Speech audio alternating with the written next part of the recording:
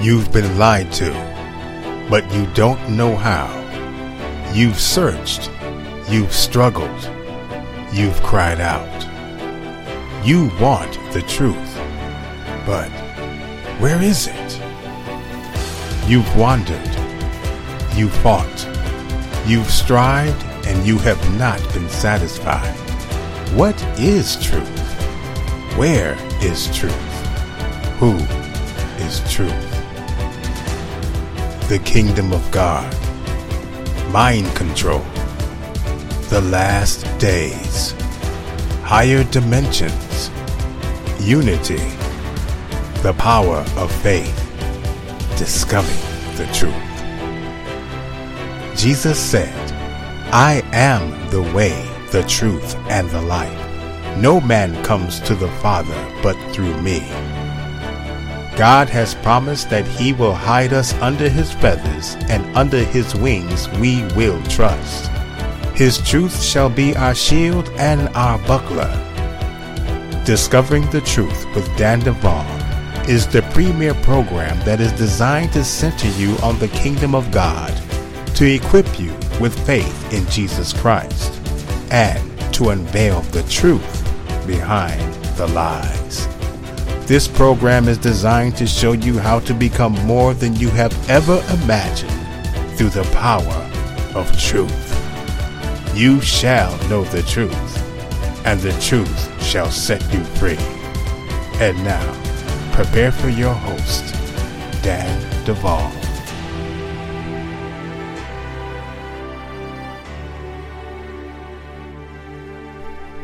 You're listening to Discovering the Truth with Dan Duval. This program is designed to center you on the kingdom of God, to equip you with faith in Jesus Christ, and to unveil the truth behind the lies. This program is a production of Bride Ministries, and you can find us at www.bridemovement.com and, of course, www.thefireplacechurch.org.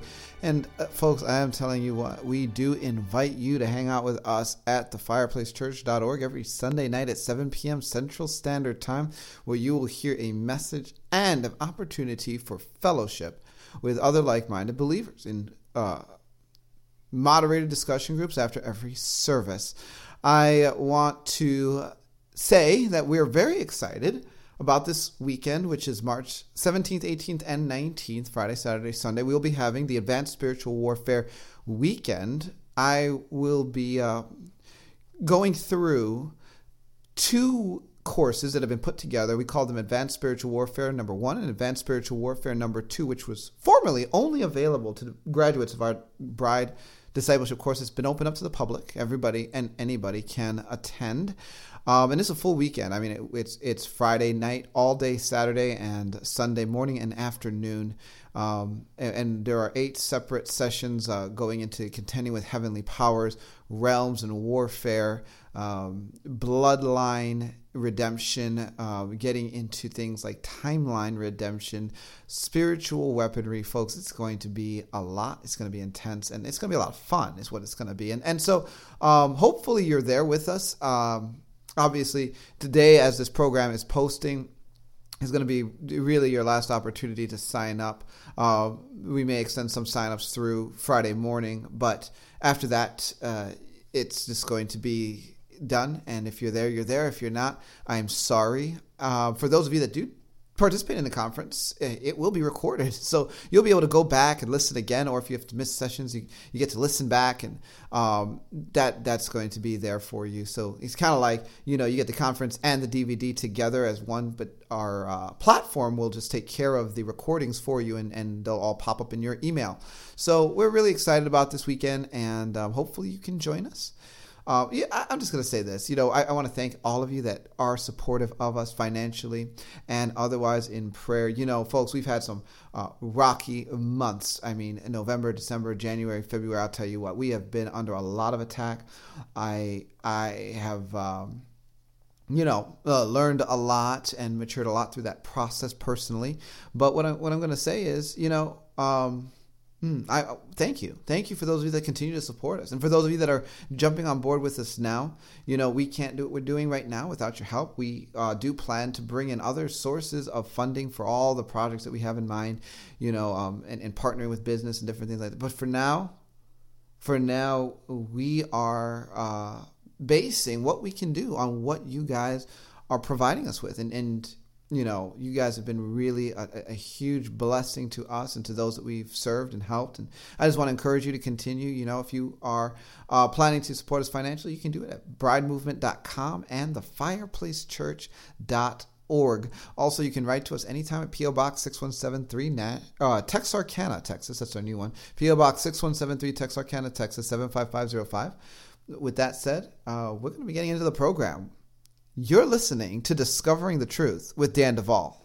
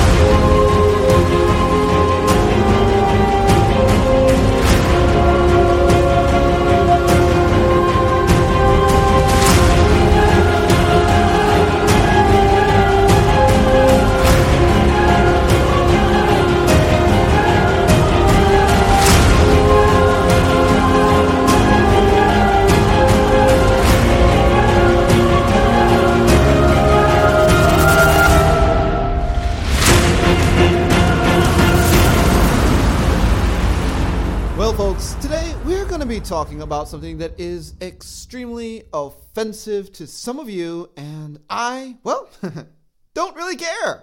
We're going to be talking about wealth and the kingdom. And I know what you're thinking. Dan Duval, I know the truth because I read the Bible. The kingdom is righteousness, peace, and joy in the Holy Ghost. So you're wrong. You're wrong right now. Just by titling this program with the word wealth, you're wrong. I don't think I'm wrong, though, and I want to tell you why over the course of this program. Really, I'm trying to help you. Why would I do this? Well, one, because you're broke. See, there's a lot of Christians that are just plain old struggling financially. They're struggling, right? They're living paycheck to paycheck. They are looking to government aid as the solution to their financial situation. They're incapacitated against their dreams and ambitions because they're coming up with lack. Now, some of you, you're not in that position at all. Some of you are very wealthy. I know I have very wealthy people that listen to me. I know that because the Lord told me. And some of you listen to me and you wouldn't even tell your friends you listen to me. I know the truth.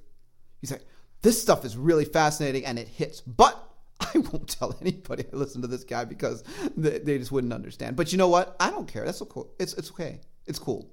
You know, but there are Christians in different camps. Some of you are just broke, man.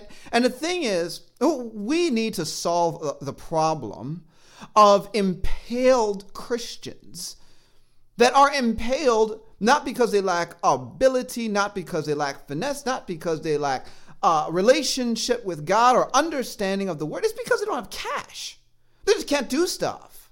I mean, there's a lot of things I can't do because I don't have as much cash as it costs to do certain components of the vision that I've been articulating for years now. But, you know, we're doing what we can with what we have. And folks, frankly, we've done a lot. And, you know, God is graduating us, right, from one platform to the next. And the bigger the platform gets and the more influence and the more support, the more we can do it. And that's okay. That's called journeying the thing. But, you know, we get really religious about money, about cash, about resources, about this stuff because, well, I think some of us are just bitter. So because we don't have it, we want to be upset with the people that do.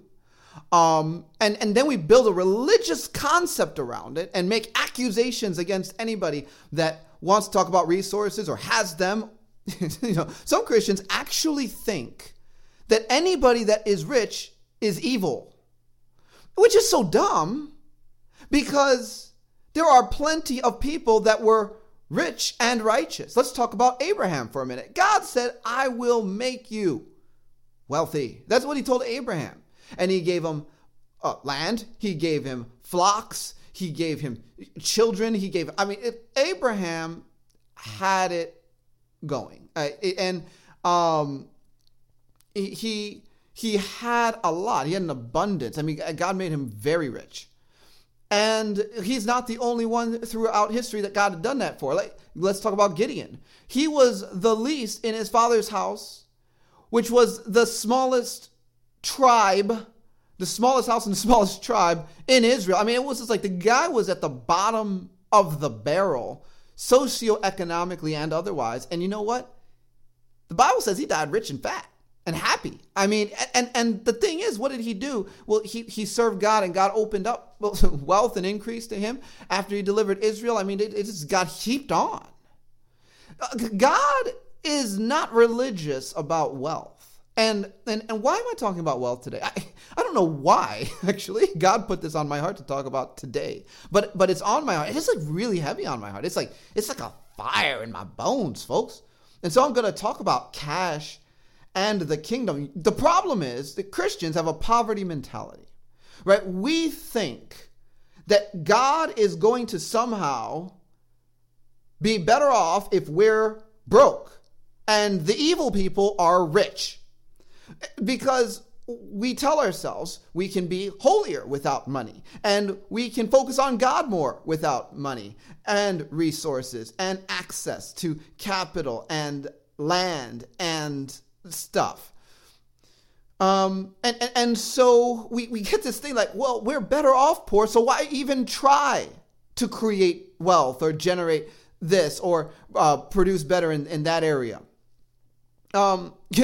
It actually becomes an excuse to do a poor job, because you know what? When we expect that we should just have less, we actually drift away from excellence. Because when we bring excellence to the table, promotion comes. So we say, well, we don't need to be excellent because we don't need to have promotion, because we don't need more. We could just do with less. We're holy people. Praise the Lord. Yeah, that's baloney. It's garbage. Folks, it is garbage. I'm sorry, but I am really, I've talked to missionaries. Some people say, what about the African in the hut that's so happy with so little? I went to Africa and I met some of the people in the huts. They said it was hell. They want to be in America with an opportunity to live in a 3-bedroom house. They want that. Don't tell me about an African in a hut.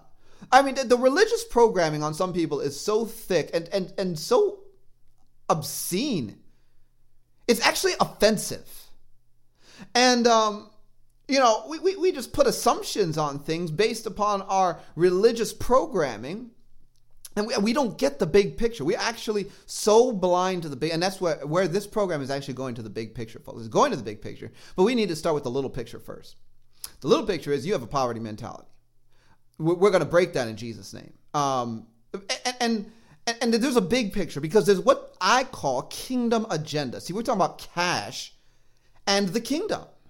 Cash and the kingdom. Because, see, God has a kingdom agenda that actually requires cash. And God works through the systems of rules and laws and dynamics that He set up Himself. He's a God that actually plays by His own rules. And so somehow we have to understand what those rules are and navigate them with His power in order to come to the place He wants us to be. This is true for deliverance. It's true for healing. It's true for family dynamics. It's true for cash. And so we're going to talk about it today. We actually don't understand spiritual mechanics behind money. And we've lost the battle so much in this area that we're so beat down. We just build a religion around our place of powerlessness or self-imposed powerlessness or just assumed powerlessness, and establish ourselves in that with a belief system.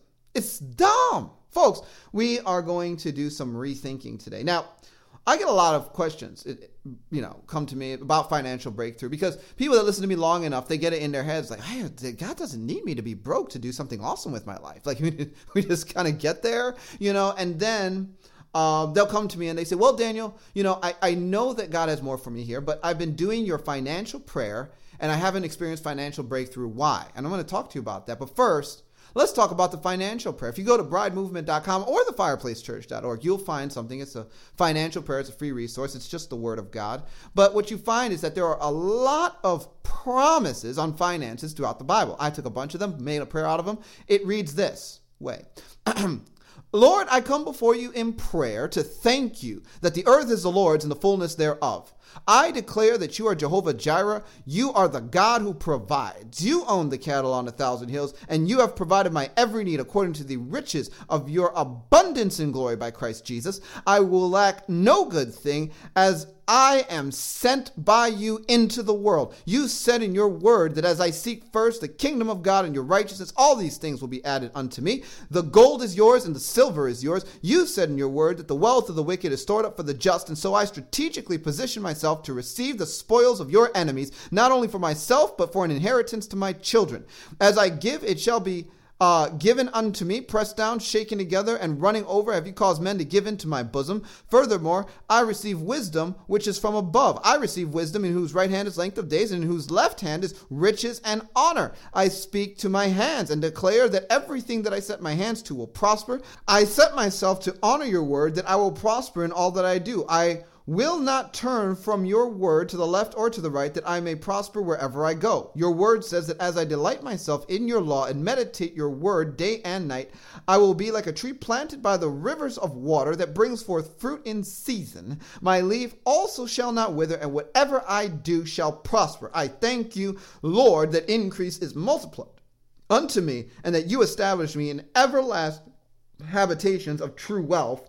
Amen. Now, I think that's a good prayer. I like that prayer. It sounds like prayers that I'll say every morning as I'm getting going on my day. You know, every morning I pray over my day, over Bride Ministries, over different stuff, right? Because the Bible says there's a blessing for the early riser. And, you know, let me tell you something. There's no way you do this and don't go to war every morning and think you're going to have any chance of success at all. So, you know, I pray like this, and this is an example. It's available for free download on our website. The way this works, folks, is that the Bible says, for all of the promises of God are yes in him and amen in him to the glory of God through us. And so in New Covenant, all of the promises are actually established in Christ. And so he actually gives his yes. And when we look at the promises that are throughout the Bible, we see that God has given us something to stand on when we come to him. And so when we understand his promises, we can give our amen or our let it be so, our agreement to his promise, and that brings heaven and earth into alignment and allows for what God has established to manifest. And so when we are praying, there's a huge importance to praying the word of God. And when we know the word of God and we use the word of God, there's more power. There's power. As a matter of fact, the Bible says God watches over his word to perform it. And just think about all of this is in his word. Actually, if you go through the prayer and download it, you will see a verse reference for literally every sentence in that prayer, meaning that God actually has a lot to say about wealth and wealth for his people, increase for his people. I mean, he's so much. And the thing is that God knows he has something that he wants done in the earth. He knows that there is a financial cost, so that he knows that we have needs for, and insofar as provision in the natural. Whether we're serving him or not, we still have the same basic needs. We got to eat. We have to have a house. We have to have this. There's certain things that we do need. And so God has knowledge of our needs. He promises to provide for our needs. And so when we are dealing with God, what we have to understand is, look, we have promises, but we need to agree with those promises, because when we are in disagreement with his promises, we actually stop up the flow of heaven. We actually shut down things and they don't work right. And so sometimes we have to renew our mind to the promises of God. We have to learn what the Bible says, and then we can engage it. But sometimes this isn't enough, right? People will say this prayer, they'll say it for weeks, maybe, whatever, and there's not much changing in their financial situation. For some people, there is a change. Some people get this prayer in their hand and they come back and I have a testimony, Daniel. I started praying this prayer and whammo. So we're going to talk about it. Look, one, praying the word of God is essential. Understanding that the God is not against wealth is essential.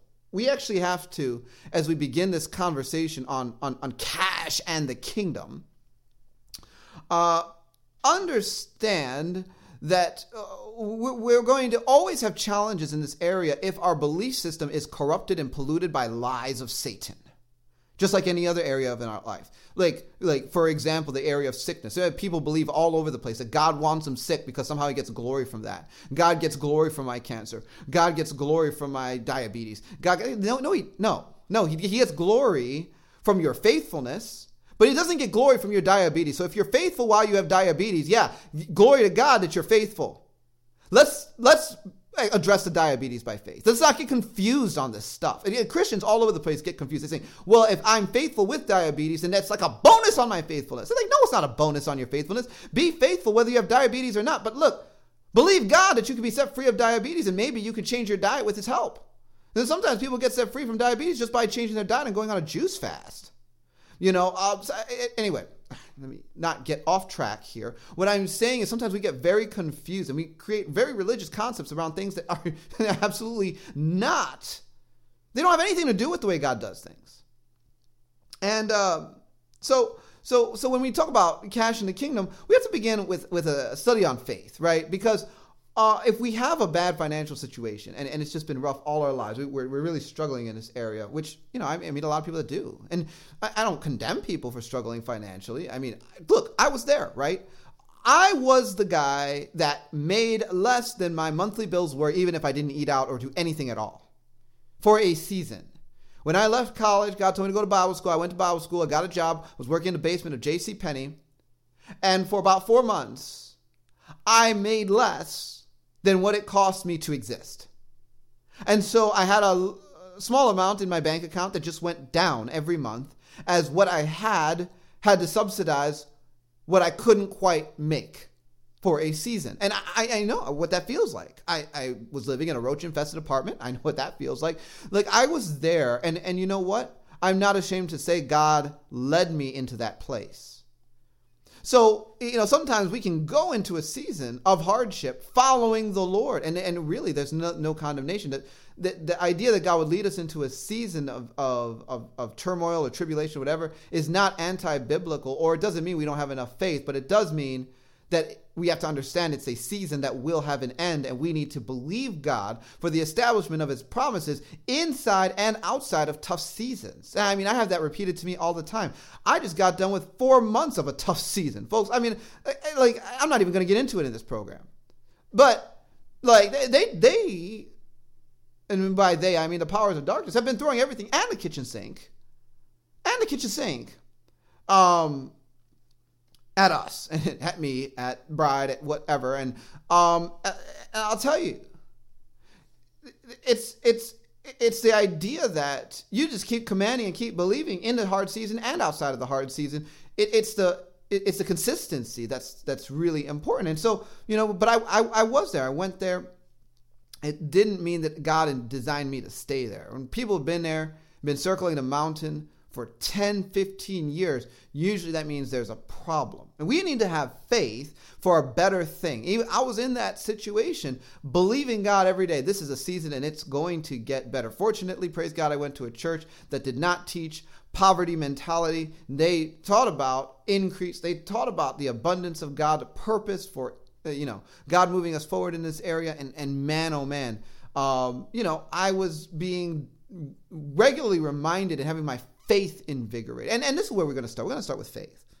I'm going to talk about faith for a minute. The Bible says in Hebrews 11:1, now faith is the substance of things hoped for and the evidence of things not seen. Faith is a really important concept for us to understand. We are saved by grace through faith. Faith connects us to heaven. Faith connects us to the finished work of Jesus Christ, which is his grace. Faith connects us. And this passage is very important to our understanding of faith. Now, the word faith in this passage is translated from the Greek word pistis. It means the conviction of the truth of anything. So first of all, we have to understand that faith is not mental assent, but conviction.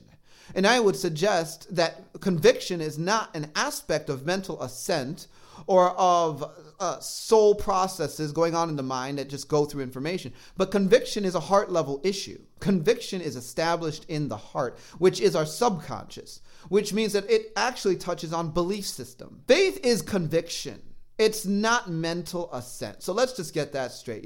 People actually are convicted that God wants them broke, but they give mental assent to a message like, oh, okay.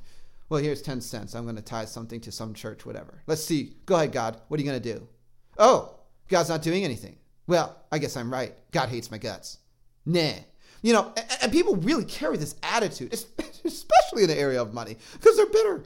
But see, faith is conviction. So we have to get over ourselves sometimes and just say, you know what? I'm going to decide what I'm going to be convicted about, right? And just in a conversation on faith in general, I mean, this goes for every area of life. Does God want me to encounter his love? Yes or no? And some of us think no. Does God want me to have health in my physical body? Yes or no? Some of us think no. Does God want me to prosper financially and otherwise? Yes or no? Some of us think no. So we don't have faith. We're not convicted. And we get mental assent and we get upset when our mental assent doesn't move heaven. But mental assent was never designed to move heaven. Faith moves heaven.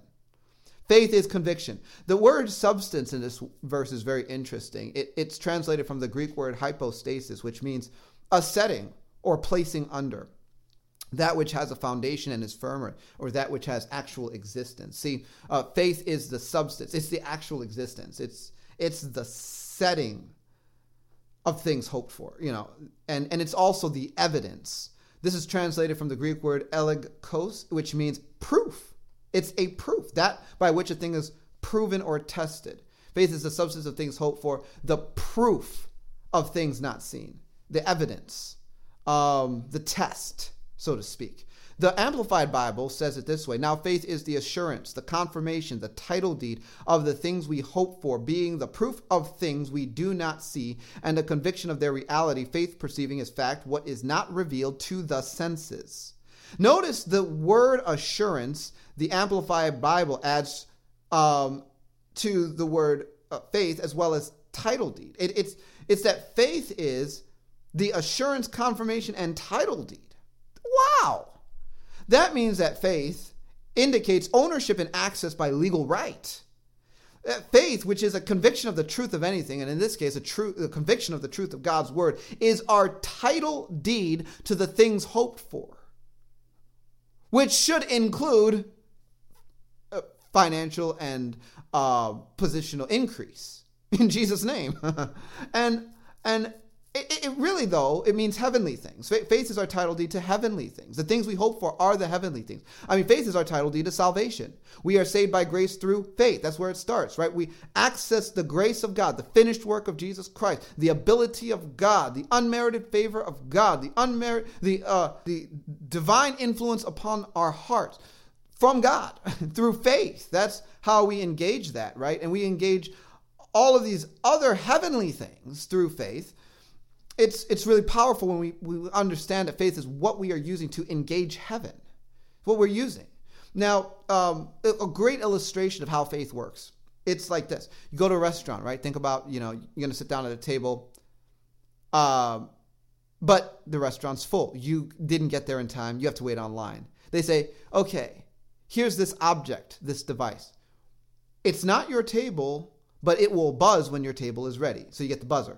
You go sit down, right? So you're at the restaurant, you're getting sit down, like, okay, we're going to wait 15 minutes. Now, in this situation, this is how faith is illustrated. That buzzer is the equivalent of a furnished table, but it doesn't look like a furnished table. You can't even eat off of it. It's actually the promise of a table. That buzzer is faith. The buzzer is faith. And this is how it works, right? While you don't see the table, which we're going to call the heavenly thing, because when you sit down, you're about to put something heavenly in your mouth, as long as you go to the right restaurant. As long as you don't see it, you have a buzzer representing faith, which is the proof, the conviction of reality, your title deed to the table. It's the proof that you're going to soon be sitting down to put that heavenly thing in your mouth. It's a simple idea. This is faith, right? But, we could call that table anything. Financial breakthrough, breakthrough in health, salvation at that moment of conviction of the truth of the true Lord Jesus Christ. Whatever it is, that heavenly thing that we're believing for, faith is our proof of it. And so we have to understand, look, we got to put our faith in something. What did God really set up in respect to what he designed us to operate out of in the area of finance? In the area of, material wealth, in the area of influence through this avenue in the earth? A lot, actually. I wrote about this in my book, Higher Dimensions, Parallel Dimensions, and the Spirit Realm. And this is going to begin to touch on bigger picture stuff. But in that book, I talk about something I call a heavenly experience. Back 2011, I was spending a lot of time in prayer. I mean, God basically pulled me out. He said, you're not going to do a thing. Can't work, can't get a job, I actually tried. God closed every door, locked down everything. He just sat me down. I lived like a monk. As a matter of fact, in 2011, I was on a media fast, so I couldn't even watch TV or chill out. I literally almost had a mental breakdown because it was so intense. I would just wake up, eat breakfast. I would go into prayer for 2 or 3 hours. I would read, study, write, and then I would do a full-time job. And then in the evening, when it's okay, cool down time, what should I do? I'd pick up another nonfiction book and just read some more because I couldn't entertain myself with anything. God was fiction books are off the table. That was a rough year. I worked out a lot. Wow. It was tough. And so that year, there was a lot of strangeness that began to happen in my prayer life. One of them was this trip I took to heaven. And so what happened was I was sitting in my chair at my desk and I'm just going at it, right? Praying. And next thing I know, it's as if I'm sitting across a table from Jesus. And it's wild because I didn't leave my body. I'm actually in my body and sitting across the table from Jesus in another realm at the same time. And I'm aware of both simultaneously. It was really weird because I know I'm sitting in my chair at my desk. I know where I am.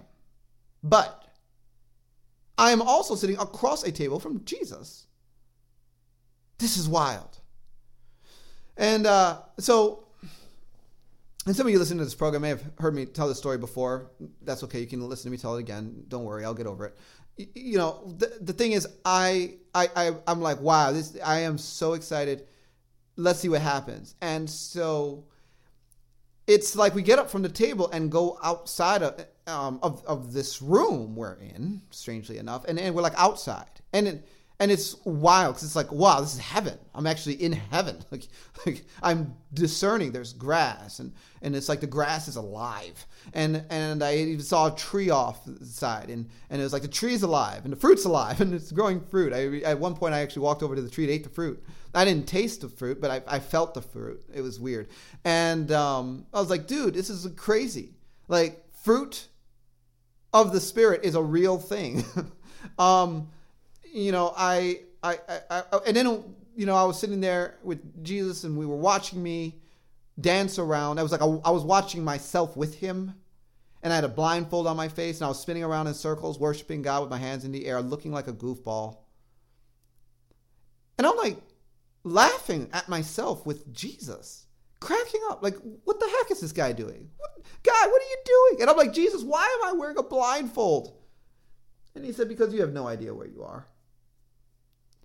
And that was that was the slap upside the head. Of course, it's a gentle slap. Jesus loves a slap. I get slapped in the face by Monday every week. He loves that too. But I got the gentle slap and I was whoa, reality check.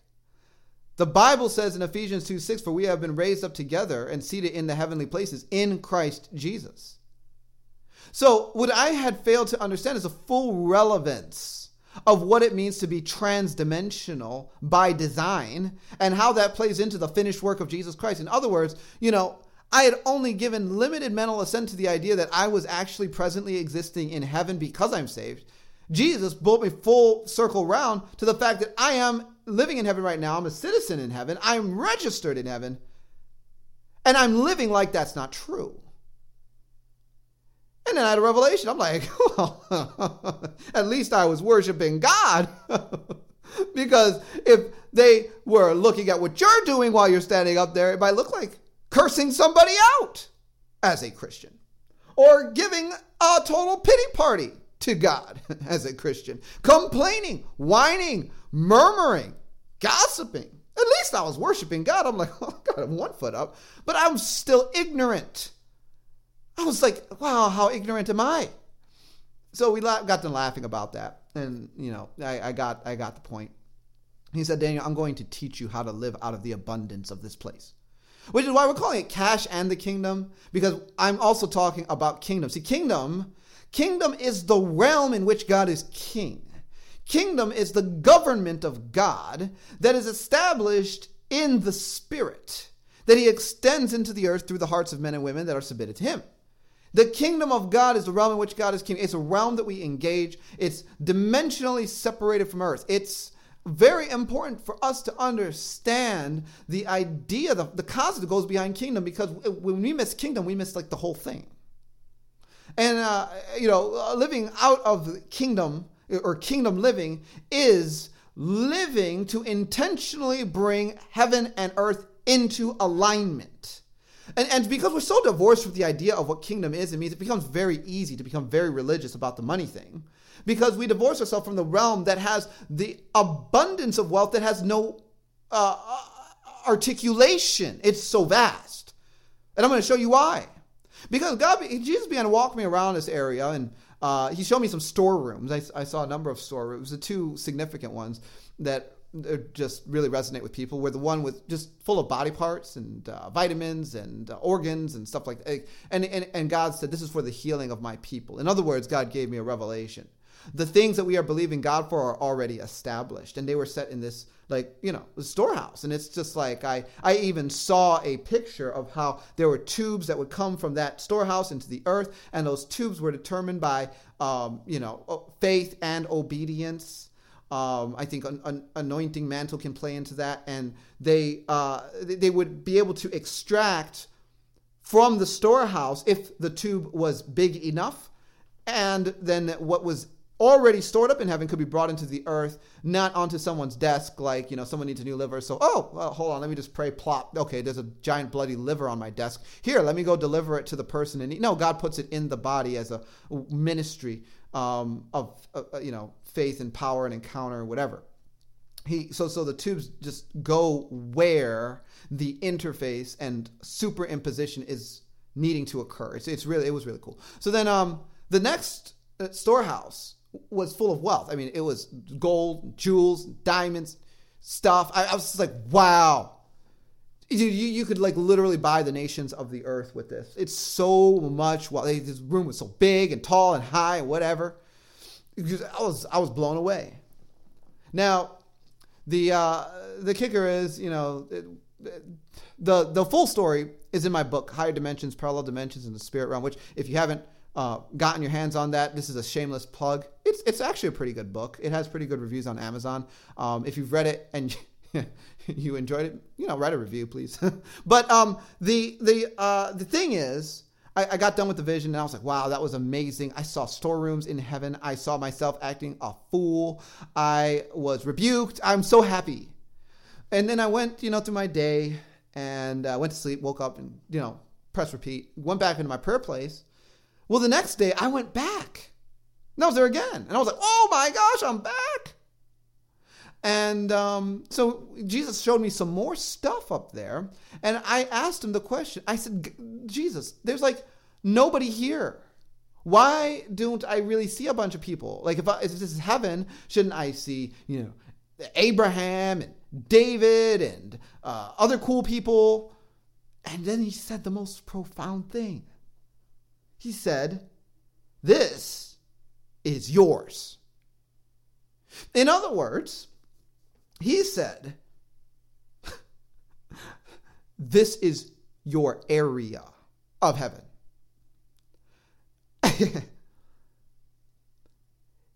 It's not Abraham's area of heaven. It's not one of the great men or women of God's area of heaven. It's your area of heaven. Everything that you've seen is actually allocated to you, child. And then I went into this, place of wonderment, awe. Wow. But then I began to connect the dots. Because I said, wait a minute. Those storerooms that I saw were so vast and huge that they could buy nations. Surely, wait a minute. If that's what you gave me, what happens when you multiply that by tens and hundreds of millions of believers alive on the earth right now? And that's when it began to click, that we are living so far beneath inheritance and beneath privilege. It's actually sick. It's disgusting. It's abominable. It's really, really gross. What the body of Christ has managed to do with what we've been given, which is virtually nothing in comparison to what we could be doing with what we have, which is everything. We are actually connected to a realm of limitlessness and have managed to limit ourselves to the point of, I'm losing words here. I'm so upset. And the deeper this revelation saying, because it continued to sink over the years, I just really get ticked when I look at the impotence, the programmed impotence of the body of Christ. Though he was rich, yet he became poor, that through his poverty we might be made rich. I mean, this idea that God expects us to perform best when we are broke, and the Illuminati has all the money, all the wealth, and all the influence, is a Luciferian lie from the pit of hell. Because I saw what God gave me and me alone. It's just mine. Just mine. And it's just like, guys, listen to me. Who cares what I've got? You need to think about what you've got. We, as the body of Christ, need to think about what we've got. And what are we connecting our faith to? Are we connecting our faith to what we have? Or what we have told ourselves we shouldn't have? And many Christians connect themselves not to the truth of God's kingdom, but to a lie that the devil seeded into their mind. We actually faith our way into the establishment of the lies that we believe. We apply our faith and our teaching to lies. It's sick. You'll do a better job as a Christian if you're broke. Because the Bible says, blessed are the poor. That must mean you're more blessed if you're poor. Okay, someone's really upset with me right now. And you're saying, Daniel, you sound like one of those guys on TV. You talk about money all the time. What's happening to you? I rebuke you in Jesus' name. Just because some people have used the biblical truth of increase to hurt people by misapplying it to scams, criminal activity, in certain cases, and just to manipulative strategies for raising money, doesn't mean that there's not truth in what is being talked about. See, I want believers established in truth, period. And the truth is that we are connected to a realm of incalculable resources that are intended to be funneled into establishment and manifestation in the earth through us so that kingdom agendas can be advanced. End of statement. So, here's this heavenly courtroom experience. I I love John 14. It's so cool. It says this.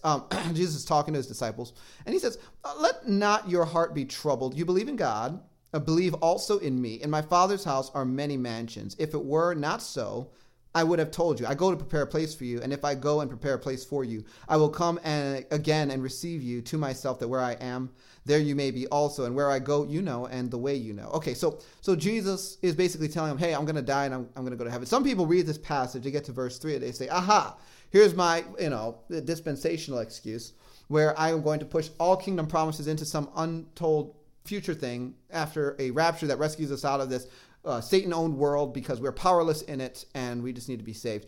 And they say, aha, it says, I will come again and receive you to myself. Jesus is going to come back and rescue me and take me to heaven, and then he'll give me a biscuit. Like, guys, in John 14, this is actually what happens. He tells them, I am going to go and prepare a place for you.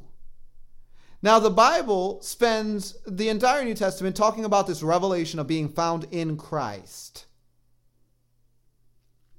Whole New Testament, all across. I mean, just read Ephesians 1 for crying out loud, and you'll see. You'll see. It just goes, in Christ, in Christ, in Christ. For you are in Christ is what you have in Christ.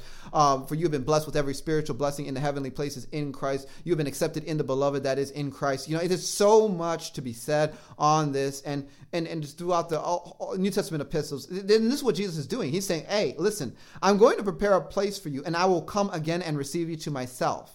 See, through his death, burial, and resurrection, he made a way for us to connect with the Father through him. And in that, he prepared a place for us in the heavenly places in him so that he could receive us to himself. He returned. He came again for them when he was resurrected from the dead 3 days after they killed him. We are not waiting for this promise to be established for us as believers until the second coming of Jesus Christ or some point after that. We have it now and have had it for the past 2,000 years. The reality that Jesus prepared a place for us, that he could receive us to himself, that where he is, there we may be also. That is the whole idea of being found in him as a new covenant believer. And then he said, right before that, in my Father's house are many mansions. It were not so, I would have told you, I go to prepare a place for you. In other words, there is a Father's house, and in that house, that region, that jurisdiction, we could just go ahead and call it the third heaven. There are many mansions, mones. That is a place, an abode. That is a territory or an estate that's been assigned to you and I. And that's where Jesus took me in my vision. He took me to my heavenly mansion. And it's more than a house. I'm telling you, it's an entire inheritance established in an estate. You have that. You have that. And what's in yours is specific to your calling in Christ. Meaning that God has already prepared everything that you need. So the Bible says we are walking into works which were prepared beforehand that we should walk in them, according to Ephesians chapter 2, verse 10. Wow. What a mighty God we serve. What are we doing? We spend all our lives complaining to God that he doesn't never do anything for us. He already did it all.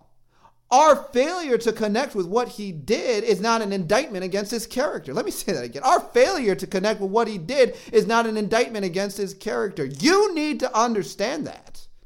Whining, complaining believer. I'm sorry. I can do this because you're not sitting in front of me and I don't see your face. Our attitude needs to be fixed on some of these things. Now, some of us have a really hard time because we are up against things that we don't even know how to explain. We don't have a grid for it. We don't have an understanding for how we're getting beat on this issue because, I tried the good attitude. I tried to believe. I tried the faith thing. I tried your prayer. Still didn't work. We're going to get to that. We're going to get to you guys. I do feel bad for you because you know what? I am going to say this. Some people have more against them than the church has ever understood. And there are people that have more against them competing for their financial breakthrough than I understand how to articulate at this point in the ministry. Because there are people that I've applied high-level revelation to, and we're going to talk about some of that, some of the things the Lord has shown us, and that has led to breakthrough for some, not breakthrough for all, and still not seen total breakthrough in the financial areas.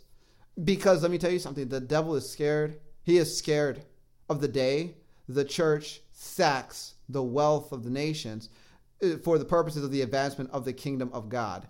Because, see, when I say sack the wealth of the nations, I mean restore the wealth of the nations to the nations, as opposed to the powers of darkness that are puppeting the nations by holding their wealth hostage in the spirit.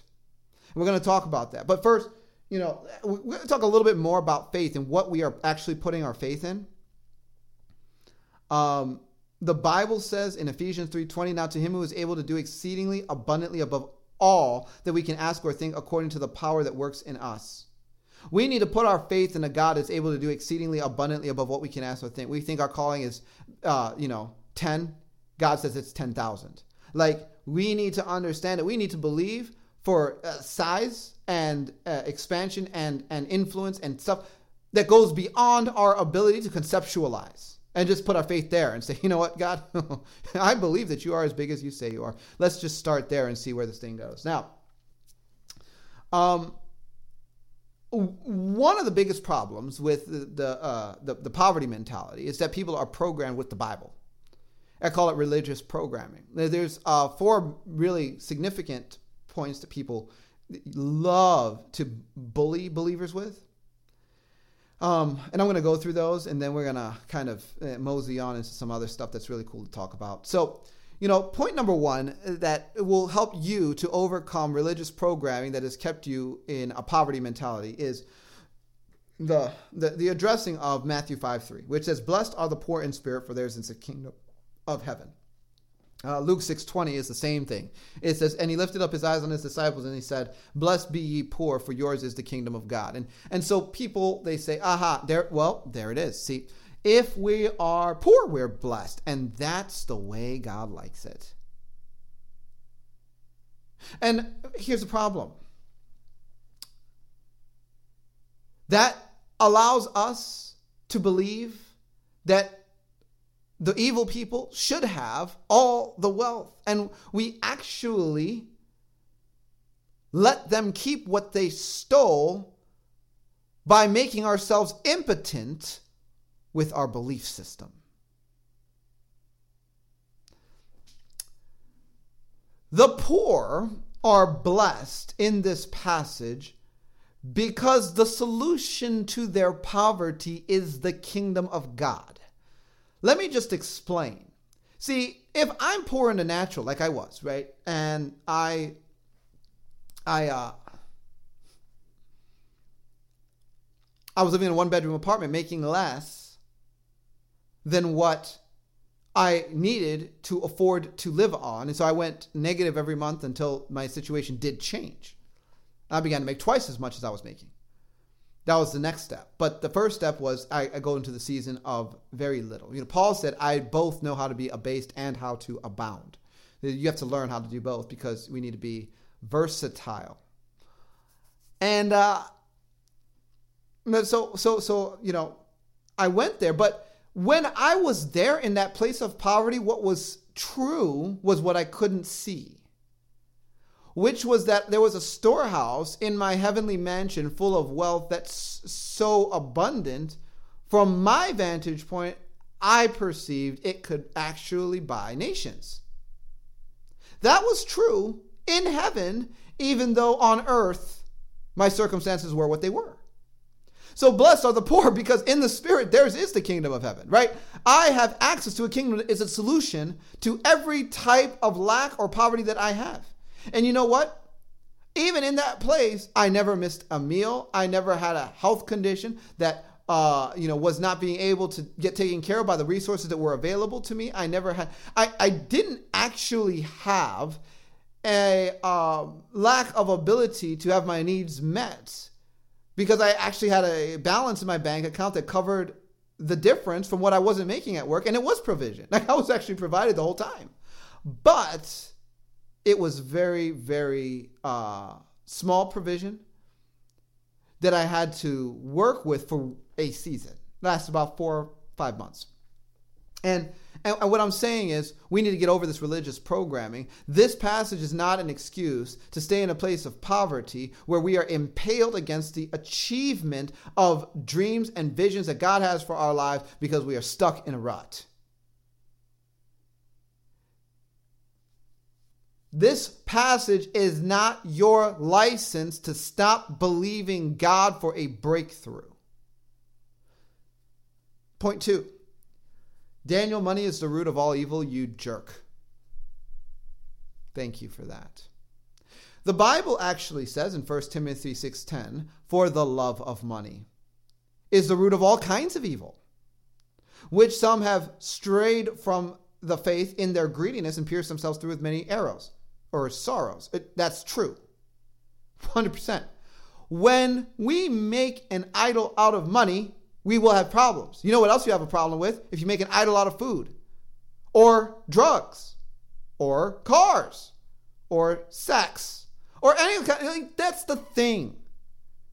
The love of money is the root of all evil. There is a love of money that poisons our ability to steward money for kingdom agenda and the advancement of God's goals.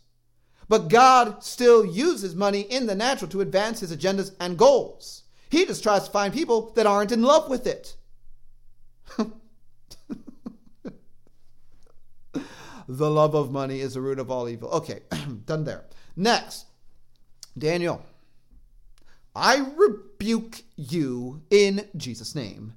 See, the devil owns the world, and so we are to keep our eyes off of the things of this world. You're usually really good, Dan Duval. Why are you turning into such a jerk today? Okay.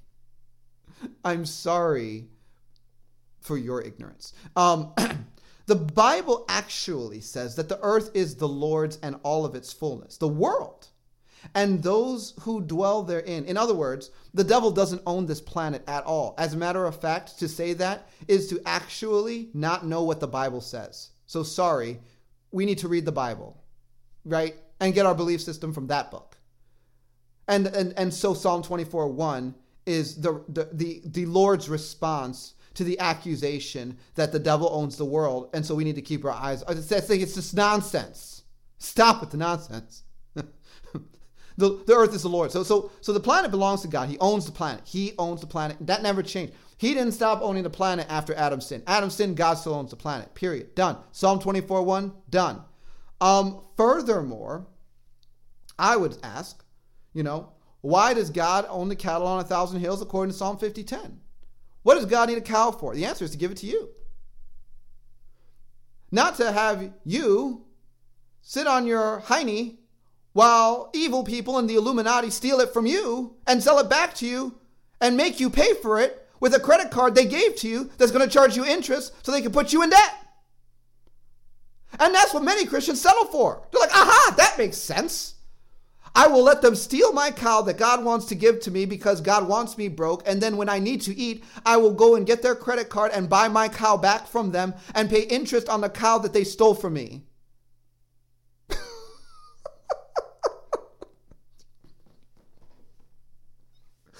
I'm laughing because it's silly. So here's the thing. We somewhere along the road got very confused. And so the Bible says in Proverbs 13:22, the wealth of the sinner is laid up for the just. See, God actually intends to change this problem. But the change in the problem, it really gets very big. Because when we as the body of Christ wake up to what we are actually working with, which are tens, hundreds, thousands, tens of thousands, hundreds of thousands, hundreds of millions of storehouses filled up with wealth with the capacity to buy nations. The body of Christ could buy this planet millions of times over and still have a positive balance sheet, in my opinion.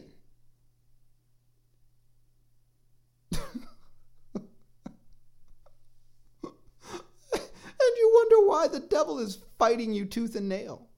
You don't know what God gave to you, and that's the problem why we're confused. We just don't know. We don't know. And so here's the thing. The devil doesn't really have anything he hasn't stolen. It's our job to take it back. Say, wait a minute, Illuminati. You are selling me my cow with a credit card you gave me that's charging me interest and putting me in debt to buy back what you stole from me. In the name of Jesus, I am just going to take my cow back. This is the attitude the Christians need to really kind of begin to wake up to, because that's when, enough people wake up, then that's when systems begin to change, because we actually do have power to change systems. And that's implementation of kingdom. See, and that's what's coming. I mean, God is not okay with what's happened to this planet, period. He's not okay. He's not okay. And we can't use the excuse that, the rapture is going to be any day now, so I guess we might as well not try. Yeah, the rapture was going to be any day now since 1988. It is 2017. Get a grip. We are here on assignment. Bible says, occupy until I come. I am not counting down the days till Jesus gets here. My opinion is that the devil should be counting down the days until I get too old to hurt him anymore in Jesus' name. And you too. So this is the shift, right? But we need to want one more. I need to talk about one more here. The rich young ruler. You can't forget that guy, right? Because God said, look, guy, you should sell all your stuff and follow me. But the rich young ruler who had kept all the commandments from his youth and who had many possessions walked away very sad, and he actually did not do what Jesus said. And then Jesus responds and he says, and I say again to you, it is easier for a camel to go through the eye of a needle than for a rich man to enter the kingdom of God, right? So if God wanted us to be rich, then he wouldn't have told the rich man that. But because it is obviously easier for a camel to go through an eye of a needle, which is impossible, therefore it's impossible for rich people to be saved. I'm done, period. Dan Duval, there's my argument, and I'm going to turn you off now. Doesn't work. And I want to tell you why. It just doesn't work, because we have to understand what Jesus is really getting at here and what he means when he talks about entering the kingdom of God. The rich young ruler did not give away his money because it was a heart issue. See, he was not connected to the reality that the realm of God has way more than he had ever or could have ever possibly amassed in his lifetime through inheritance or otherwise. God had so much more for him stored up in his heavenly place, he doesn't even know about it. But he sees his physical wealth, he's out of touch with kingdom, and he is saying, I do not trust God's ability to provide for me apart from my ability to provide for myself. The moral elements of what God asked me to do, great, fine.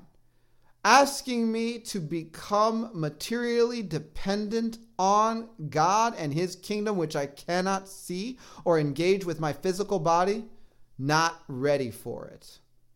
So Jesus is saying, look, it's easier for a camel to go through an eye of a needle than for a rich man to enter the kingdom of God. When a person has come from a place of great wealth, it's sometimes very hard to see the provision from God and his realm as separate from what is already manifesting in the natural. That division is very hard. That is a very hard break. Oftentimes, it's a lot easier to identify with the resources coming from God's realm and hand when we have nothing and we don't have a choice but to believe that God will make a way. And then when we see the way come, we know it had nothing to do with us. But when there is great wealth already in existence, sometimes it's hard to say that that same realm that provided for the poor person is also providing for the rich person, because the rich person doesn't have nearly what God has for them. Rich young ruler could not make that transition. That idea that Jesus uses this expression, it's easier for a camel to go through an eye of a needle, that's an idiom. That's like saying, man, that was dope.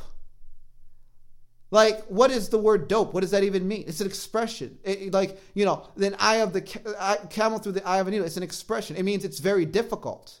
He's not saying it's impossible for rich people to be saved at all. The rich young ruler was trusting in the arm of the flesh, and that's the problem. As a matter of fact, he is just as bad as the believers that have a very small amount of money and still can't be generous with the little bit that they have. It's like, dude, you only have $50. Just put $20 at the plate. Like, you're gonna be fine. Like, I am so tight-fisted, I'm not gonna give a dime to God. Like, that's the same mentality. Holding on to $50 or holding on to $50 million, like it's the same thing. It's this lack of ability to trust and to engage with this realm. I see that's the thing, because we don't understand kingdom. We can't understand what Jesus is talking about when he says enter the kingdom. Like we don't get interfacing, interacting, exchanging with the realm of God as an approach to life. We look at the natural, gauge the natural, judge the natural, and base our reality on the natural. I say truth is higher than fact, and truth is what is established in God's realm. Fact is what is in the earth, and truth is designed to supersede fact when the promises and resources of God supersede our situations. And so Jesus is really getting to the heart of, look, I am going to graduate you into a place of operation where you are actually interfacing with the abundance of my realm. But first, I need you to surrender what you've amassed so that I can show you that. He didn't want to go there. This is not an indictment of rich people. And all the rich people said, amen, I knew I was saved. Yeah, I have $1 million in a big boat, but I'm saved. I love Jesus. Why do all of these poor Christians hate me? I don't hate you, brother. Let me tell you something. You are vindicated in Jesus' name. It's okay to be well. As a matter of fact, God has people on assignment to create and generate vast wealth to advance his agendas in the earth. That is a kingdom assignment. Wealth creation and generation is a kingdom assignment. If you're just trying to tell people, well, God thinks you're holier and better if you're broke, are actually invalidating kingdom assignments. Stop. So, God said, Luke 6:38, give, and it will be given unto you. Good measure, pressed down, shaken together, and running over, will be put into your bosom. For with the same measure that you use, it will be measured back to you. See, this is the thing. God actually intends to increase his people and to graduate them into greater and greater manifestations of what has been stored up for them insofar as their inheritance in Christ. God designed us to live out of our heavenly inheritance in present time. That's kingdom living. We're so disconnected from this. And so we buy this poverty mentality garbage. It makes me want to vomit. I don't know if you can tell, right?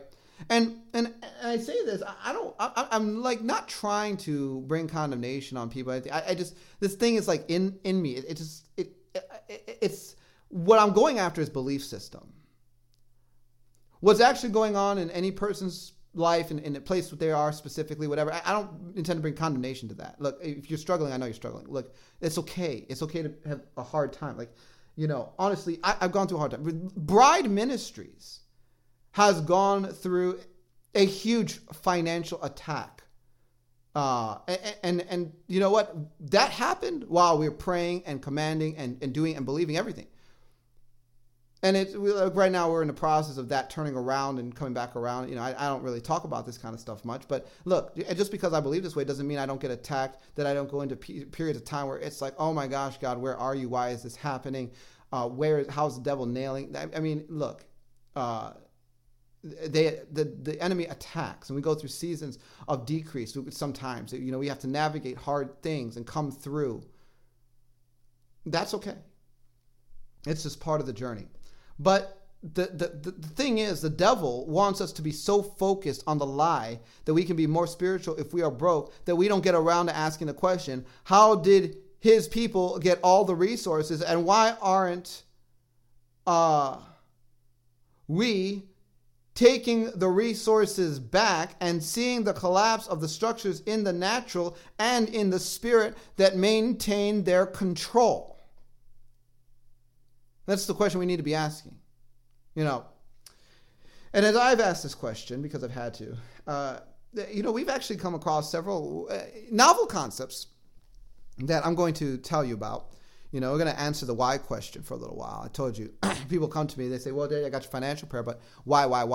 Well, I'm going to tell you some of the things that we've learned, some of the avenues by which they've used complex things in the spirit to keep wealth and increase from people that we don't have an understanding of, and therefore we are able to be maintained by. One of those is grids. And this one has been a learning curve for me. And I still don't fully understand it. But I will tell you, we have engaged it. And it's made a difference in the lives of some, not all. It is definitely real and a part of the problem for those, specifically those that I mentioned, that it's just like no matter what is done, there is no breakthrough. Grids are often implicated when that is the case. And the thing is that the power and authority of Jesus Christ is sufficient to deliver from this issue. But if we don't have the ability to connect our faith to the power of God to release us from this issue because we don't know the issue exists, that's the back door that maintains the bondage. And so one application of grids is this. They will actually plug people into financial grids in the spirit. And we've encountered this in our work with survivors and others. And when this is done, what happens is that it establishes a secret agreement to be robbed. And it establishes a secret agreement to have the resources and inheritance from God taken and redirected in the spirit to the powers of darkness that are faithful to their demonic puppeteers. And people are set in these financial grids, often through rituals that can be performed in or out of this 3D earth dimension. And sometimes when it's performed outside of it, it is done in the spirit realm with people that have been born with a great deal of generational iniquity. It's just unfortunate that this happens. And it's actually, the grid thing is implicated in a complex agenda to rob the wealth of nations. It's just vast. Now I'm going to start here. Psalm 85:13 says, righteousness will go before him and shall make his footsteps our pathway. Now, this is what this is saying is that the footsteps of the Lord can be a pathway and we can walk where God has tread. And so the route of safety, the route of, prepared travel is in the footsteps of our Lord. And when we see where he's going, we can follow him. And so it's like this beautiful picture of journeying through life in cooperation and partnership with God. And he's like, follow him. Keep your eyes on him. Follow him. Walk in his footsteps, whatever. So there are pathways in the spirit. It's the idea. And the idea that there are pathways in the spirit actually has huge application. Huge application. And you can look at a grid, like a financial grid, as a type of pathway in the spirit. It's not a pathway in the footsteps of the Lord. It's another kind of pathway. And things travel pathways in the spirit, even inheritance, resources, money, land. And if they create a pathway in the spirit leading to globalist-run banks, they can plug parts of people into those pathways like nodes. And each node becomes a power source for the pathway, which I'm calling a grid. Because that's a term that's come to us from the work that we have done. They are called grids. And presence in a grid, and they love to do this with people that have been dissociated, particularly in satanic cults.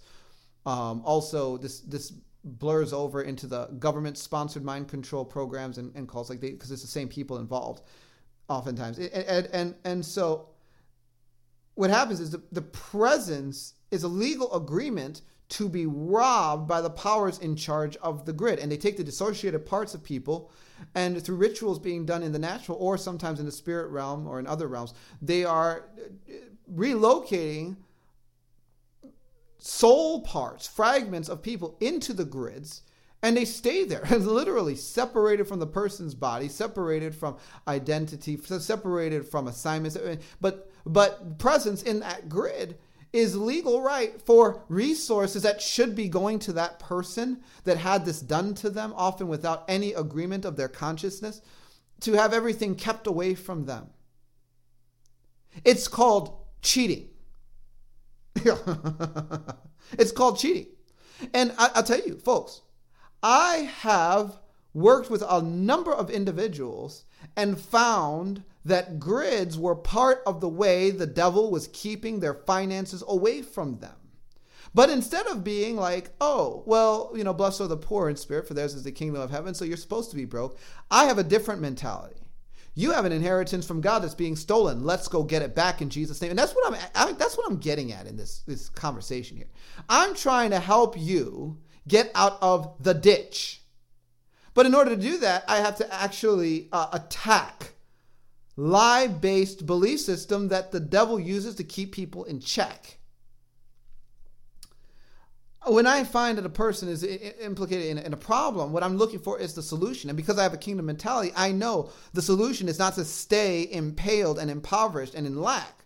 The solution is to address the vehicles by which the devil has kept the person in lack so they can begin to walk in what God intended them to have. Thank you. And so they put Christians in these things. They put people in these things. They redirect their inheritance, their resources, the things that are supposed to come to their lives to other stuff. I mean, they can literally direct this to the underwater spirit kingdom. They can redirect this to banks. The Illuminati families all maintain grids. And they put everybody in the family in those grids. And so if a person is part of an Illuminati family, I can guarantee you they have a presence of some kind of dissociated part of them or whatever have you in a grid in the spirit. And this is one of the ways why at the moment a person begins to break away from the family and the cult and whatever, all of their material wealth vanishes. They just steal it. They take it. It's gone. Boom. It's calamity, catastrophe, this, that. And this is the thing. They have a right to do it because they have parts of people in these grids and no one knows about the grids. Well, until now. Now you know about the grids. In Jesus' name. And so the next step is, well, what do you do about the grids? Well, we've done a lot of things about grids, there are things that I do in the spirit. It requires a lot of explanation to get into, but there are ways to collapse grids. I mean, not only have we seen how the Lord Jesus can rescue a person out of a grid and make it so that they're no longer being ruined by that bondage, he can actually take everybody out of a grid that has been identified and destroy the whole grid, and every earth system connected to it collapses in response to that. That is actually part of what Jesus has done, even in our work, which is so exciting. It was really interesting, and I'm not trying to say this is this or this is that. And all I'm saying is it was a really interesting observation that when I was working with one of my clients, an extremely high-level survivor, we did some things in the spirit, took them out of a number of grids. It was a large number of grids associated with a specific family. And then we leveraged their testimony in the courts of heaven into a judgment on the grids. This was all done in the spirit, by which we were able to legally extract all the parts of all the people that were in the grid, have the angels take them to where the Lord Jesus sent them, which a lot of that was third heavenly places for processing. And then we commanded destruction on the grids. Well, it was a few days later when they announced Brexit. And I was actually told I didn't even know that happened. Someone called me and told me, like, hey, did you know that this has happened? And it was like, that wasn't supposed to happen. And, you just wonder, I wonder if what we did had something to do with that. Because, like I'm saying, these are real. These grids are real. This is what they do. And when they lose the whole grid, the earth systems connected to it, I believe, will fail. And just imagine if every believer that is on the planet suddenly has a revelation and demands their freedom from these grids in Jesus' name and gets free. What happens to all of the evil grids that are redirecting all the flows of resources that are supposed to be coming to the children of light? Okay, that's your homework. Now, grids can look different. um, sometimes what they do is they get parts of people and program them to run missions and this is all in the spirit, right? So it kind of is hard to explain, but they will get assignments to steal money from the earth, but in the spirit, and take it to the place that they report to, which the underwater kingdom is huge on this. The underwater kingdom has stolen the wealth of nations. And I'm going to tell you why in a minute. But I've actually found people that have been used to bring wealth to the underwater kingdom as out-of-body soul fragments. And they're programmed with lies that sound like the world's wealth belongs to us. That is, we, the evil spirits in the underwater evil spirit kingdom. They're programmed with lies like, we will use this wealth for the betterment of mankind. We are the rulers of the world, so it belongs to us. So go get it for us. So they take parts of people out of body and they give them this programming, which are these lies. And you say, well, how do I break out of that if that's me? Will you renounce those lies on behalf of the parts of you that are running that, and then command angels to bring the parts back and have ministry and reconciliation and all that? A lot of this is best done in the context of coaching sessions, but it can be done the solo show. Jesus is the author and finisher of our faith, right? And so the underwater spirit kingdom will have dissociated parts of people working out of body to steal wealth and leverage the God-given dominion of people in the earth to move the world's resources in the spirit. And it's like they're moving it around these grids. And I'm going to suggest that this has been going on for millennia. As a matter of fact, Jesus gave us one hint about the underwater spirit kingdom that is so profound. And it's so funny what he does, because when he needs to pay taxes, he actually bills the kingdom of darkness for his debt because he knows that he's spending what they stole. Watch this. Matthew chapter 17, verse 24. It said, when they had come to Capernaum, those who received the temple tax came to Peter and said, does your teacher not pay the temple tax? He said, yes. And when he had come into the house, Jesus anticipated him, saying, what do you think, Simon? From whom do the kings of the earth take customs or taxes? From the sons of men or from strangers? Peter said, from strangers. Jesus said to him, then the sons are free. Nevertheless, lest we offend them, go to the sea, cast in a hook, and take the fish that comes up first. And when you have opened its mouth, you will find a piece of money. Take that and give it to them for me and you. In other words, kingdom of darkness, pay up. Kingdom of darkness, pay up. Jesus knew that the wealth of the nations was stolen and harbored under the sea. He was calling them on it. It's just all very, very interesting. And so we've gone, pretty deep in it. And so what I'm doing is I'm telling you intel, right? This is actually going to apply to some of you. And it really applies to those of you that are really angry about what I'm saying, because there are parts of you that are so upset. How dare you, Dan Duval, expose that, you jerk. So you're upset, but you think you're just mad because I'm telling some kind of lies. I'm not lying. The reason why you're upset is probably because this applies to you. And I'm saying by the unction of the Holy Ghost.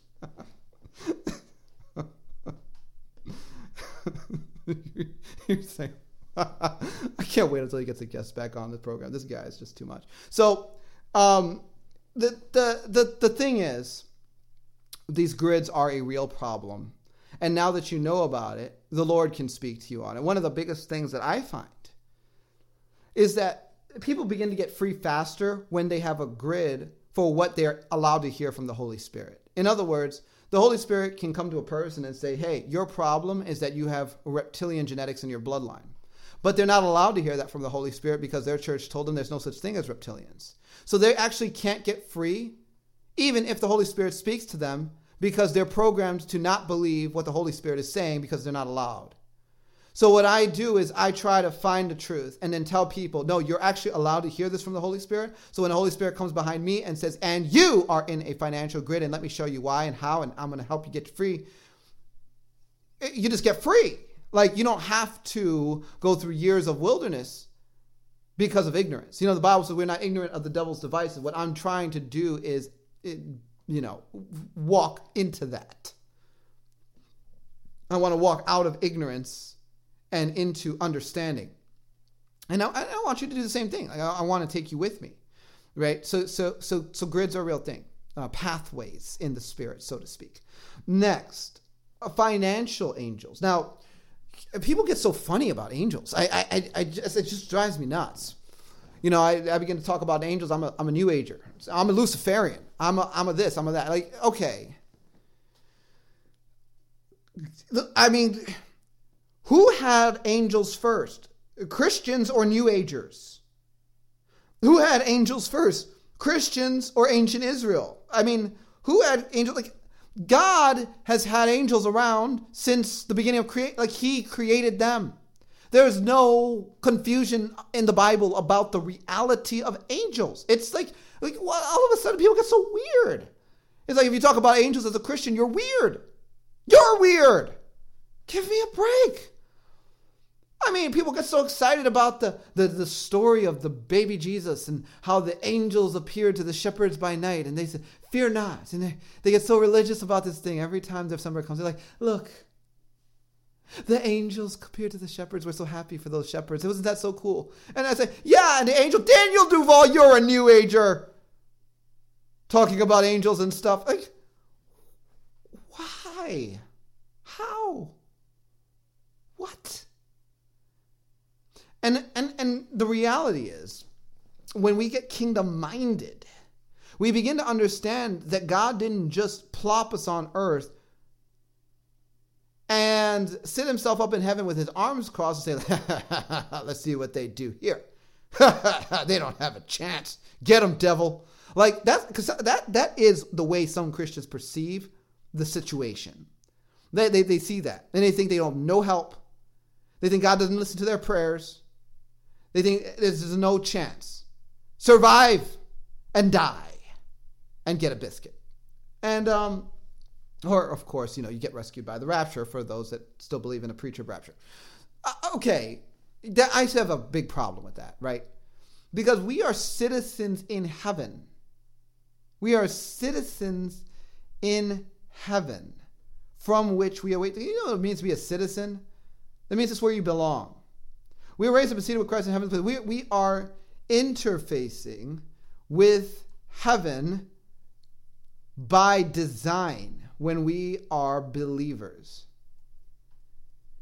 And we are so disconnected from that, it is really horrible. And, the Bible says in Hebrews 12, but you have come, that's past tense, to Mount Zion. What that means is that believers, you're in Mount Zion right now because there is a heavenly Mount Zion and that's where you are. He said, but you have come to Mount Zion and to the city of the living God, the heavenly Jerusalem. Some believers think, hey, yeah, the New Jerusalem in Revelation 21 and 22, that's not coming until 1,000 years after Jesus comes back. Yeah, maybe. Okay. Hebrews 12:22 says you already arrived at that city, though.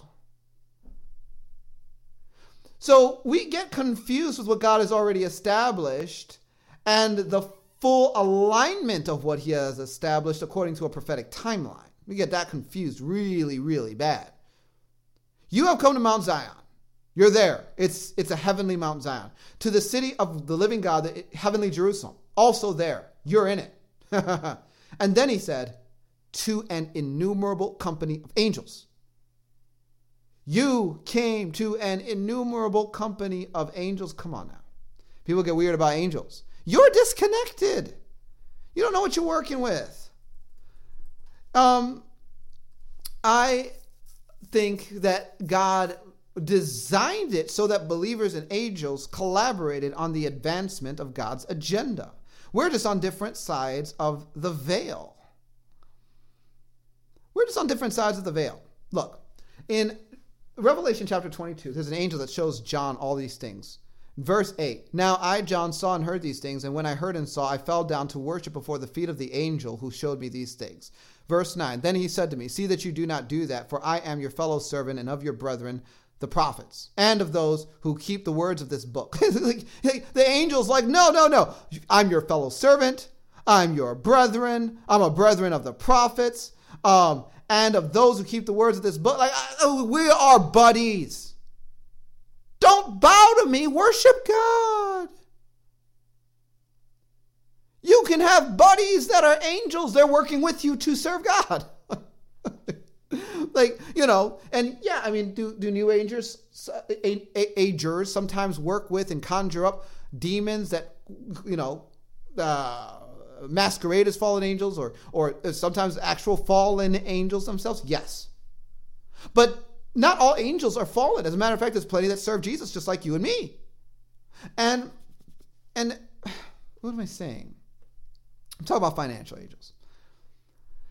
There's a lot of angels that serve God. And see, sometimes angels get caught up in spiritual warfare. They can get caught up in that. As a matter of fact, you say, Daniel, this sounds so weird.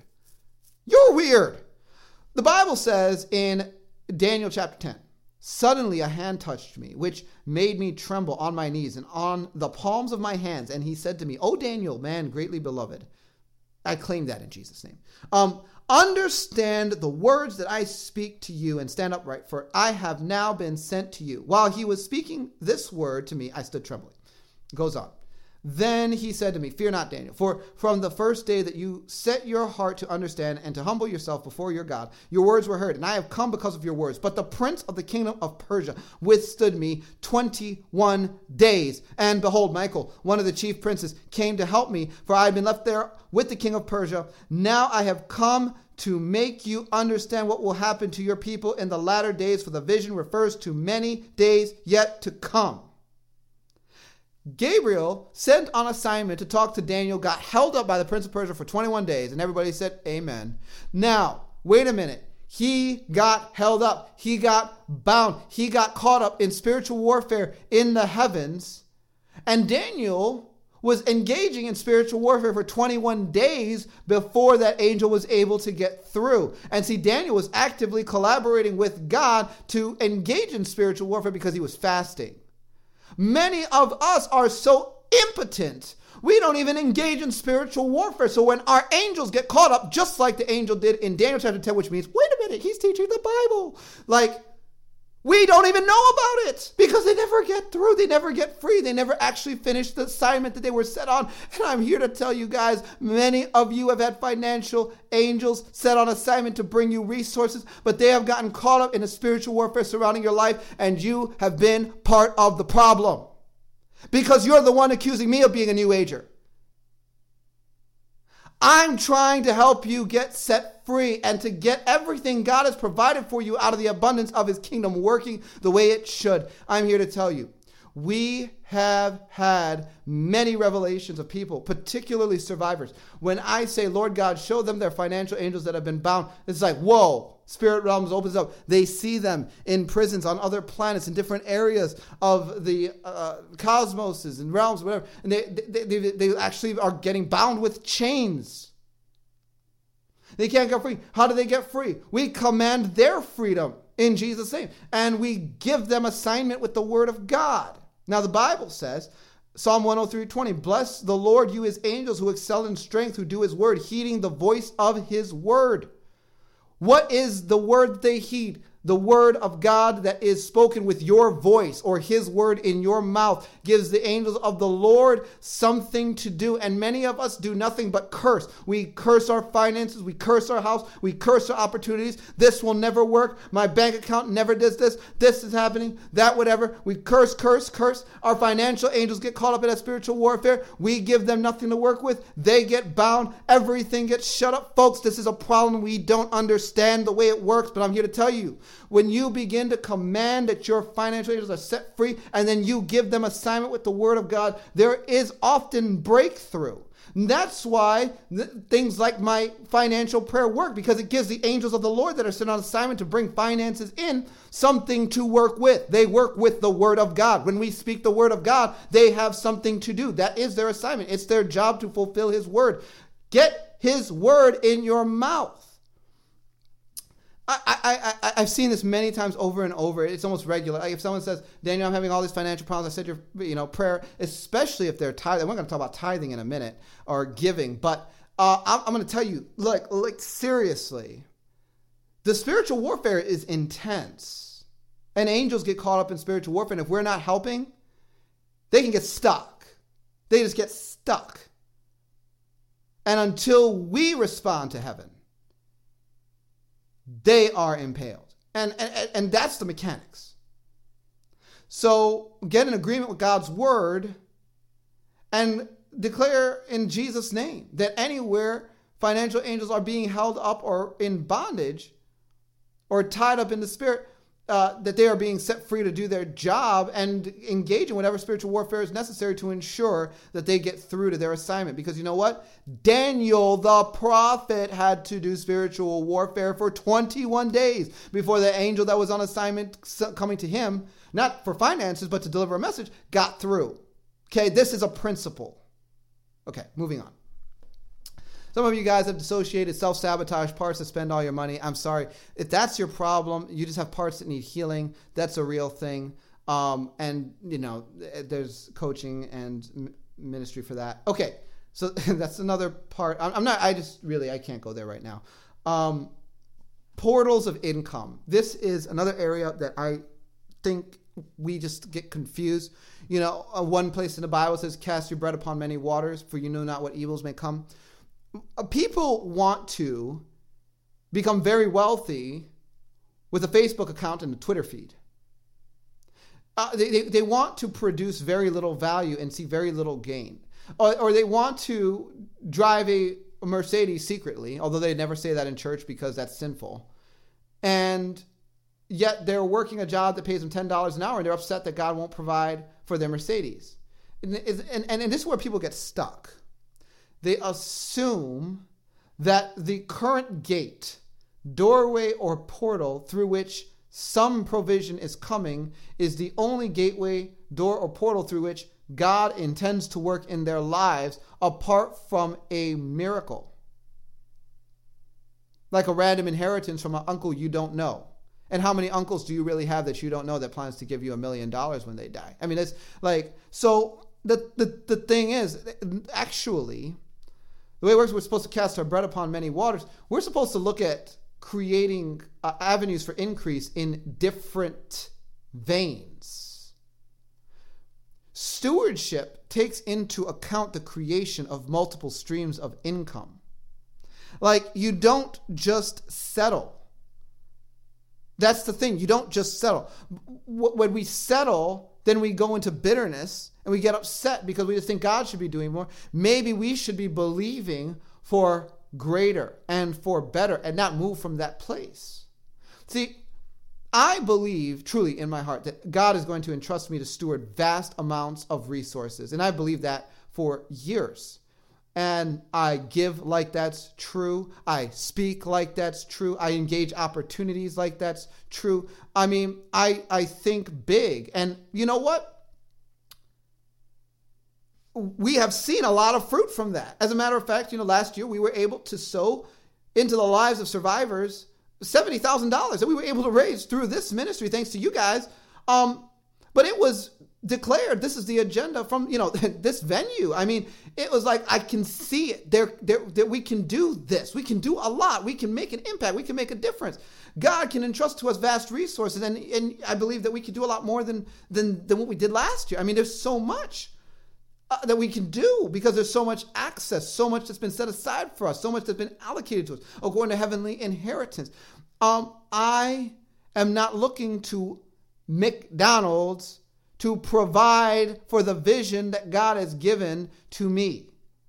I am looking to God and opening myself up to ideas that will allow for multiple streams of income that will fund all kinds of things. Me personally, people that God puts on assignment alongside of me, survivors and those that God has called us to minister to and create solutions for, provision for everyone and everything. Like that's where my heart is. And does it always work out? No. I mean, like I said, we went through some really hard times more recently, but we don't stop believing God for it. We don't stop believing God to advance. We don't look at an attack and gauge the motives of the heart of God based on the attack we sustained. And what we have to do is look at, okay, maybe God has more than one gate, doorway, or portal of income for me, because if I have all of this heavenly inheritance, it can't fit through the McDonald's portal. It can't fit. I cannot pull in wealth that will shift the trajectory of nations through a McDonald's portal. And you can't either. So you need to think, wait a minute, if I can't pull all of this through the McDonald's portal, what kind of portal, what kind of doorway, what kind of gate can I pull this through?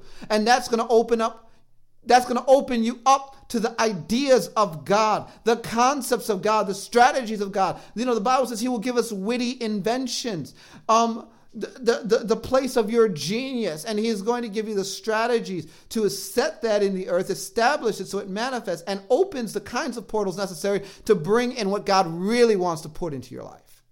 So we can't divorce ourselves from practicality as we are spiritually approaching this idea of cash and the kingdom. Okay. Giving. This is point 5. We've been through a number of points. We talked about grids, 1. We talked about financial angels and angels on assignment, 2. We talked about dissociated, self-sabotaging parts of those that are dissociated, spending their money foolishly. That's a real thing. 3, portals of income. 4, another one I'm going to give you, giving. Okay. This is a really sensitive subject because every time giving comes up, there's going to be a batch of people that say, I feel violated right now. I feel so violated because he said giving. Giving. You violator. Abusive pastor, you. Look, no matter how much manipulation has happened around the subject of giving, Luke 6:38 still says, give, and it will be given to you. Good measure, pressed down, shaken together, and running over, will be put into your bosom, for with the same measure that you use, it will be measured back to you. You know, this is what people do. Their car is broke, right? That's their financial gain. And they hear something. Aha, grids. That must be my problem. I heard grids. That's my problem. Forget about giving, Daniel. I don't want to hear that. That's just a manipulative lie from all those money-hungry preachers on TV. I'm going to go after my grids. So they don't give, but they go after their grids. Now, this is like driving a car that broke down on the road because of a flat tire.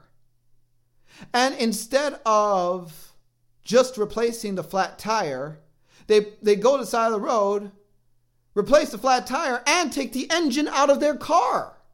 It's like, what are you taking the engine out of the car for? Nothing's wrong with the engine, just address the tire. Oh, no, the engine, that's just dumb. That manipulative, abusive engine. What? See, giving is the engine. The grid is the tire. Don't take the engine out of your car to address the tire. Just change the tire. 2 Corinthians 9, 6 through 15 says, but this I say, he who sows sparingly will reap sparingly. You know, sowing and reaping is cosmic law, guys. I mean, it doesn't just apply to money.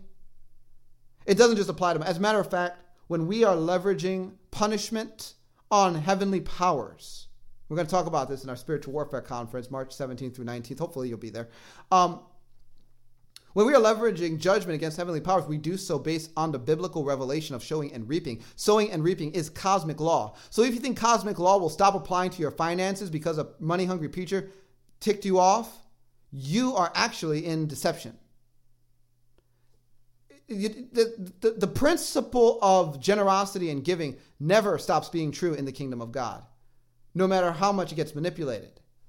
And it has been manipulated. I'm sorry for those of you that have been hurt because you've sat under a ministry that has used this to manipulate you, and you've realized that, and you're wounded by it. You know, the devil wants you wounded by it so that you run as far from this as you can get, because then you take the engine out of your car. Like, you're not going anywhere. If you can't get giving, I mean, this is really going to be a problem for you guys. I'm just going to say that. And I say that as someone, look, I actually give quite a bit of money. I do. And I have seen the hand of the Lord move in my favor in incredible ways. So the Bible says, he who sows sparingly will reap sparingly, but he who sows bountifully will also reap bountifully. So let each one give as he purposes in his heart, not grudgingly or of necessity. For God loves a cheerful giver.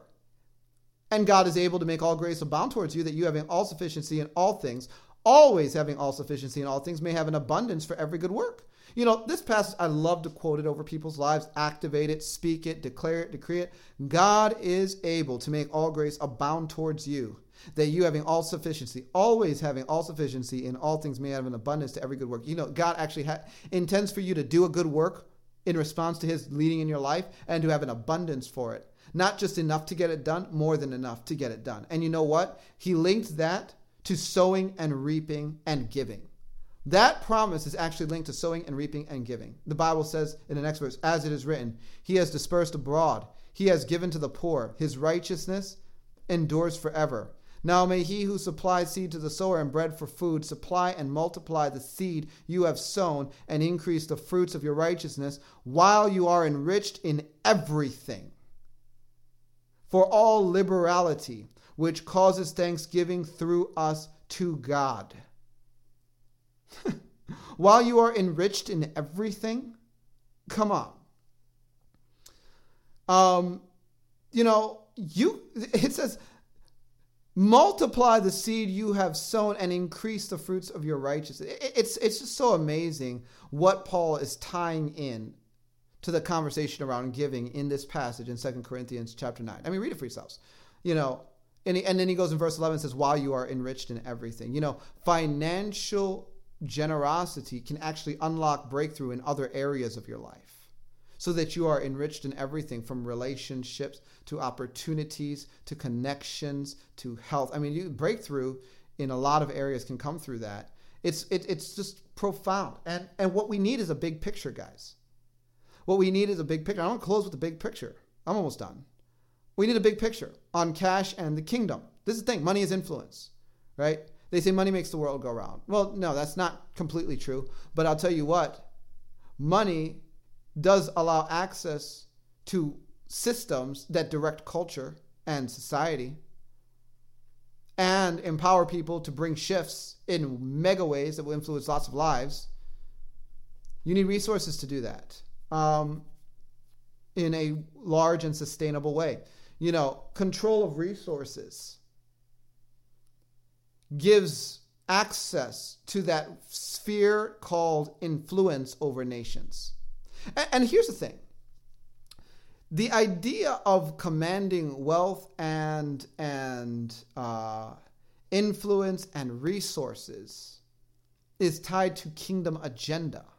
It's not tied to gain for greed or, God doesn't mind if you have a big boat, but God's purpose in giving us great resources is not so that we can have a big boat, but he'll let us have a big boat. I mean, he really will. He doesn't have a problem with that. He wants us to have increase. He just doesn't want us to love money.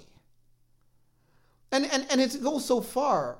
He made this promise to Israel. He said, now it shall come to pass, if you diligently obey the voice of the Lord your God, to observe carefully all his commandments, which I command you today, that the Lord your God will set you high above all the nations of the earth. That's what he said in Deuteronomy 28, verse 1.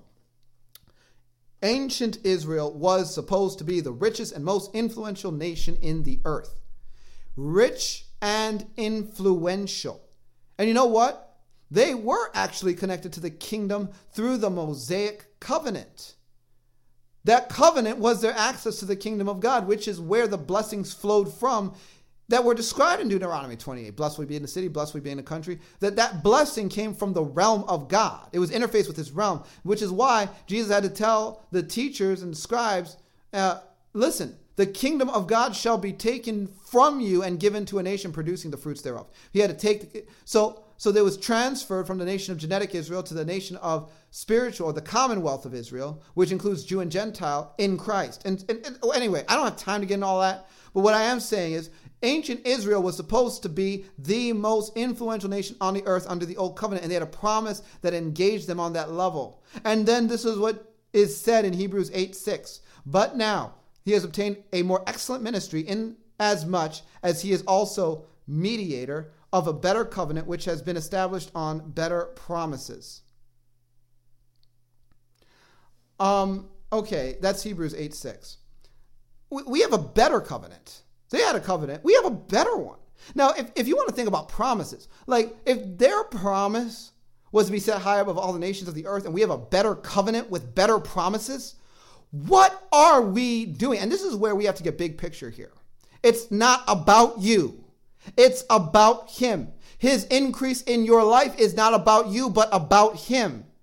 His increase in your life is not about you, but about him. So in Revelation 2:26 through 28, it says, and this is the better promise, right? And to him who overcomes and keeps my works until the end, to him I will give power over the nations.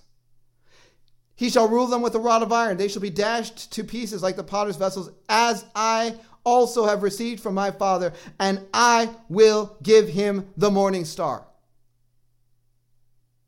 That's a better promise. Are you kidding me? Power over the nations. You think you're going to do that without being able to walk in tandem with the kingdom of God and the vast resources stored up in that realm that are meant to be manifested in this world through you? Get a grip. We have a kingdom mandate. It's bigger than survive and die and get a biscuit. Our authority and increase in the earth is intended to supersede the promised potential of ancient Israel, with or without a new world order, with or without an Antichrist. The promises of God don't change. Antichrist doesn't change a single word in the Bible. The Antichrist Babylonian system is a cheap counterfeit of the system we are connected to as citizens of God's kingdom. And because of our ignorance, we are robbed blind. And then we create religious platitudes to argue away our miserable and pathetic performance in response to the promises and covenants we have been extended. I'm here to tell you it's time for a shift. You've been hanging out with me on Discovering the Truth with Dan Duval. Till next time, God bless and Godspeed.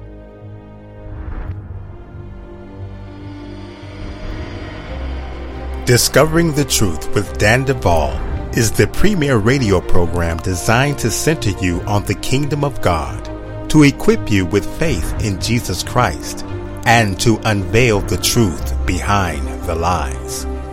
This program has been a production of Bride Ministries.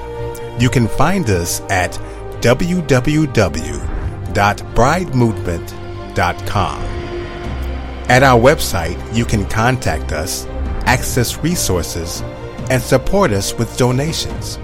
We need partners in order to continue to produce our vision, which is to promote unity in the body of Christ worldwide and assist in the creation and development of sheep nations. Partner with us and be sure to like us on Facebook and follow us on Twitter. Until next time, God bless and Godspeed.